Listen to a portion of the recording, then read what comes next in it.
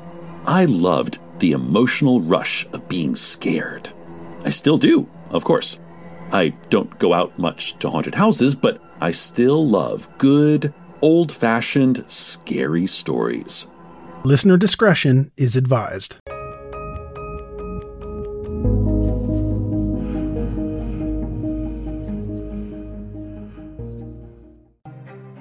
Could one person have killed all these women? Searching for that answer feels like jumping into the vortex of a tornado and trying to pick out the truth, as mere coincidences mix with the relevant similarities and facts swirling around you. So you wait until the dust settles and the air is still. As you plot the details of each case on paper, you can clearly see the damage left by a terrible storm that swept through the lives of the victims' families and friends. More than 35 years later, they're still waiting for answers, still waiting for justice, still waiting for peace. At the end of 1984, the southwest side of Fort Worth, Texas, was the epicenter of this storm, but its tendrils stretched over months and across city boundaries and county lines. As my colleagues and I started sifting through a mountain of cold cases from North Texas, we saw patterns emerge that pointed to the real possibility of a serial killer. I want to be clear, though. We don't think all the cases from this area and this time period are connected. We looked at dozens of unsolved murders before we began to narrow the criteria and identify specific patterns echoed among them. We weren't the first to see those patterns. Police have analyzed them for years. But without DNA proof and definitive evidence, it would be a mistake to declare with certainty that one person committed multiple murders. In fact, when these murders happened, police at first emphatically declared that they weren't connected. The investigators who inherited these cold cases have benefited from the clarity of hindsight, and like them, we now know that more than one serial killer did hunt for victims in this region around this time. If you were living in the part of North Texas called the Metroplex in the mid-1980s, the chances aren't bad that you brushed past at least one serial killer. I'll let that sink in for a moment.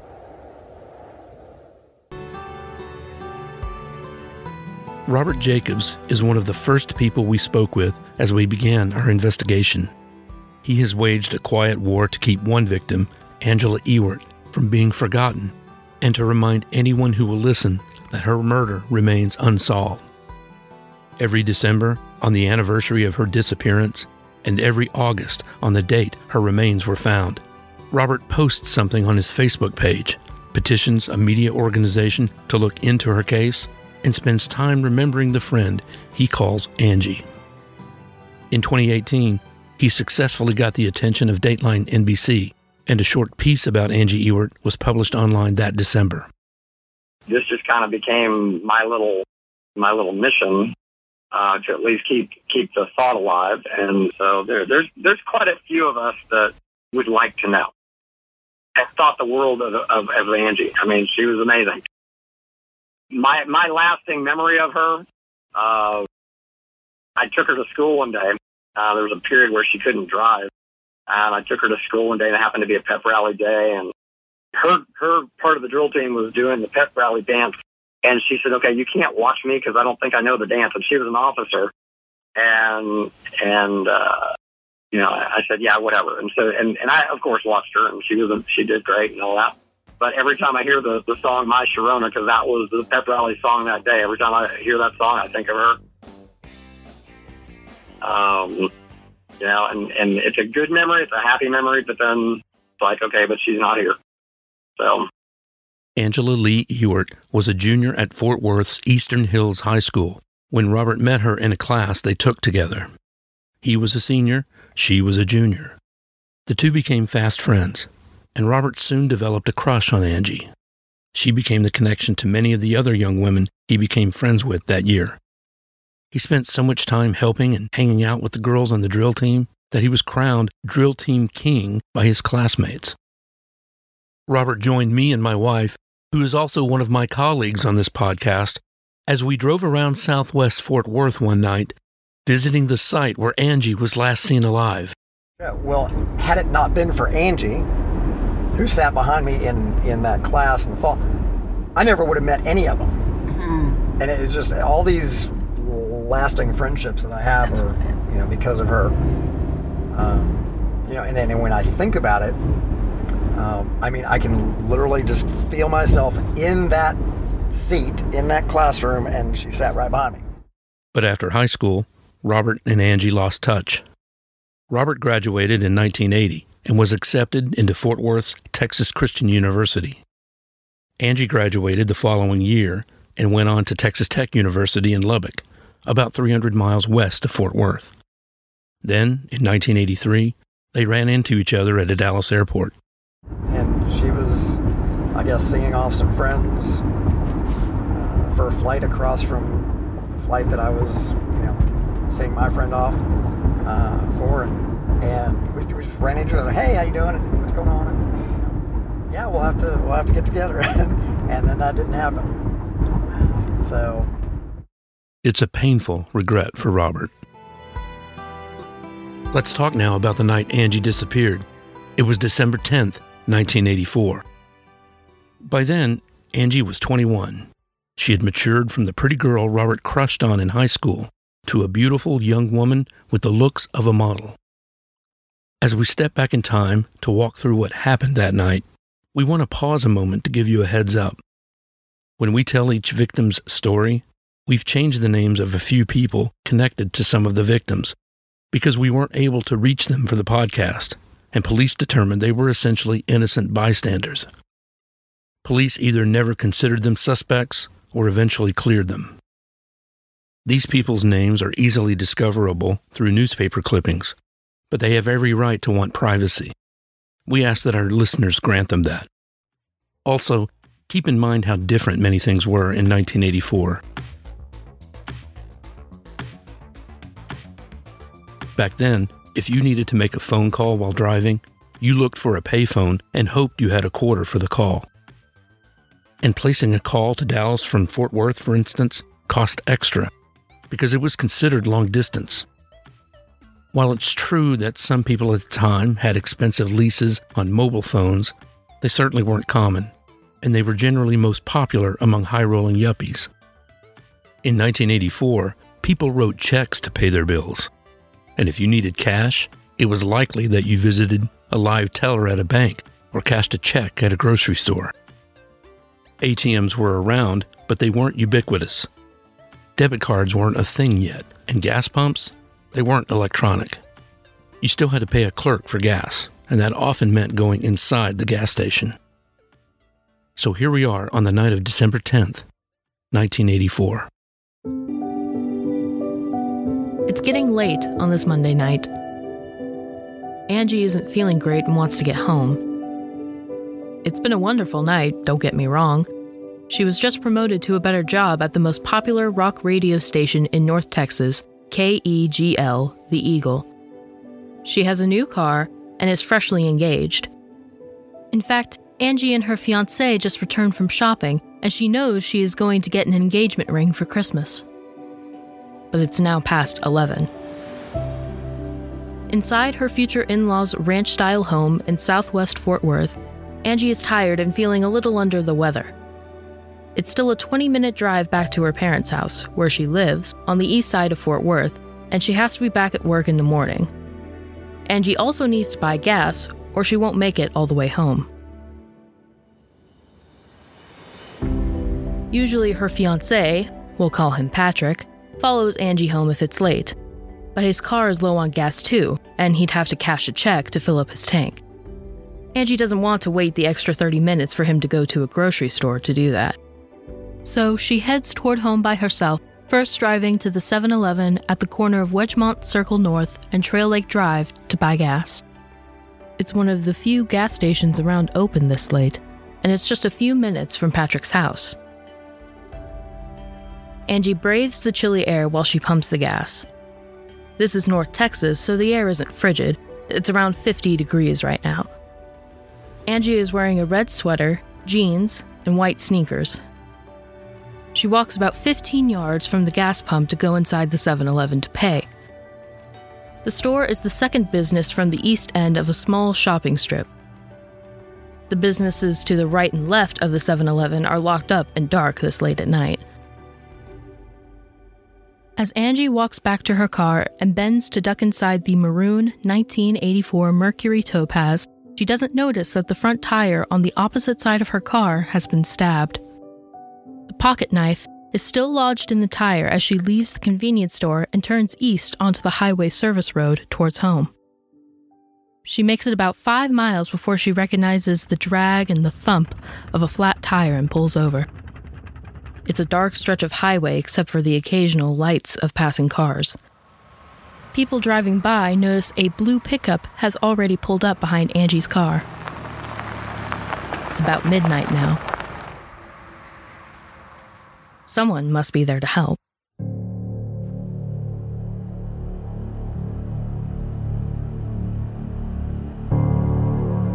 In the wee hours of the morning, it's very early on Tuesday now, Angie's parents, Gary and Ann Ewert, are anxious because Angie hasn't made it home. Gary calls Patrick. "What's up? Where's Angie?" They both immediately contact Fort Worth police. Angie is the third woman reported missing in the span out that morning to look for Angie themselves. Almost immediately, they spot her car along the route she would have taken home. It's parked on the highway shoulder with the doors locked. Her purse isn't there, and there's no sign of Angie. No sign of a struggle either, except for a broken pocket knife on the ground near her car. Police theorized Angie must have taken her purse and gone for help on foot, maybe to find a payphone. But when they inspected her car, police saw that the flat tire had been replaced with the spare, and the ruined tire was in the trunk. From what we've learned, it doesn't seem she changed the tire herself. And why would she go for help if her tire had already been changed? The most recent was Angela Ewert, whose car was found along Loop 820. She'd apparently had a flat. The tire had been changed and put in her trunk. Yeah, I had been to Scott's house that night. That's Jan Hughes. She thinks she may have actually passed Angie's car on her way back to the University of Texas at Arlington from Fort Worth, where she was visiting her own fiancé the night Angie disappeared. Arlington is a sprawling suburb about halfway between Dallas and Fort Worth. Jan was a good friend of Angie's from the high school drill team. But at that time, he was living with his parents, and I was living in my sorority house at UTA. But I had been at Scott's house that night. He was living with his parents still. So I either had to drive by before or after she was in that spot. The media picked up on Angie's disappearance immediately. A short article about her appears in the evening paper on December 11th, the first day of searching. This is Jan again. It's almost surreal because you think at 20 or 21 that you're invincible. I mean, you really do. I didn't think anything about driving home from my boyfriend's house.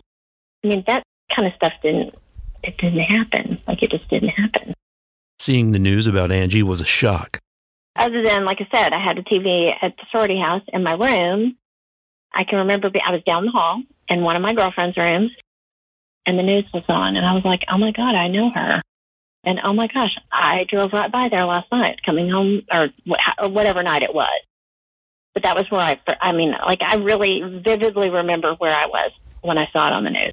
The fact that Angie had been driving when she disappeared stood out to Jan. So it was weird. In high school, for a while, she didn't have a driver's license. That's what was really odd. Because she had an epileptic seizure. Because her purse wasn't found in her car, her family and friends felt at least a small bit of comfort that Angie would have had her epilepsy medication with her, wherever she was. She was the sweetest person you could ever imagine. Like, she was just a really kind-hearted person. Always there if you needed to talk to somebody, or very positive. It's hard to wrap your brain around that somebody would want to hurt her. You know how after something happens to someone, people tend to say how nice they were? You don't want to speak ill of them, right? But with Angie, it's clear that the people who knew her truly felt she had the purest spirit. This is another friend, Julie Essenberg, describing Angie. You know, she was just one of those people that you wanted to be around. She was always like a bright light. So it just, really affects you, I think, when that happens to someone who's like that. And you're like, that's horrible. Julie can't imagine a scenario that would have prompted Angie to get into a car with a stranger. Yeah, she was not like a, fly by the seat of her pants, she was a cautious individual. I don't see her doing that at all, or being that trusting of some stranger. Because I think that area of town was starting, I think where they found her car was starting to get, it's not the best part of Fort Worth. So, I don't know that she would have, I very seriously doubt she would have gone willingly. Throughout the course of our investigation, we've talked with various people about the mystery surrounding Angie's abduction. It's particularly strange because while there weren't a ton of cars on the road at that time of night, people were driving by. If you remember, witnesses saw a blue pickup pulled over behind Angie's car. Surely someone would have noticed if there was a struggle. One person theorized that maybe because of the chilly temperature, Angie would have accepted an offer to sit in the pickup with the heater on while the stranger changed her tire. From that point, it certainly would have been easier to take her. But how do you keep someone inside the car once you start driving away? Wouldn't she jump out, cause a ruckus? Here's our friend Robert Jacobs again. You can hear traffic noise in the background because we're standing on the very spot where Angie disappeared. I honestly don't think she had ever experienced people being mean to her. I don't think that had ever happened to her. And so she didn't know how to react to that. Or to know that could be coming. It would be very easy for her to trust someone who said, let me help you. Because if it was an attack, somebody would have seen something. Somebody would have seen it and noticed that. And then what else happened? Was there an assault that happened? Was it prolonged? Did he just do it immediately and she didn't suffer?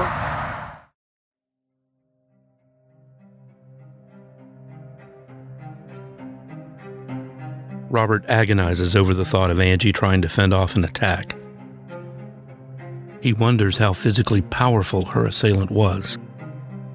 We do have some theories about how someone with evil intentions could have done this without as much effort as you might think. And some of the evidence found in other cases backs up our theory. But I'm getting ahead of myself. All police knew at the time was that each of the missing women had been in their cars and were somehow taken. Investigators theorized that someone, or maybe several different individuals, preyed upon women who had car trouble. What the Fort Worth police are suggesting is if you find yourself out at night, your car quits, get out of the car, put the hood up, then get back in. And once you're back inside the car, lock your doors and sit tight. Some of the searches for Angie and the other missing women included spotters and helicopters to get a better view of rural fields and creeks. But police didn't find anything today. They say they don't have any major leads in the Ewart case. All they can do now is follow up on tips called in by citizens. Angie's father joined many of the searches for his daughter. His face showed a mix of fear and hope as he scanned thick, brushy grass. We can only imagine what he was feeling. They began before sunrise. About 35 volunteers and Gary Ewart, the father of 21-year-old Angie Ewart. Angie has been missing since Monday night, and these volunteers were determined to make every effort to find her. Y'all start it this way. Let me get groups of 2 together, okay? Y'all pair off, and then I'm going to count how many groups we got, and we're going. Even though many of the volunteers were called away to assist those involved in the East Dallas County tornado disaster, a number of Gary Ewart's friends and fellow church members continued the search.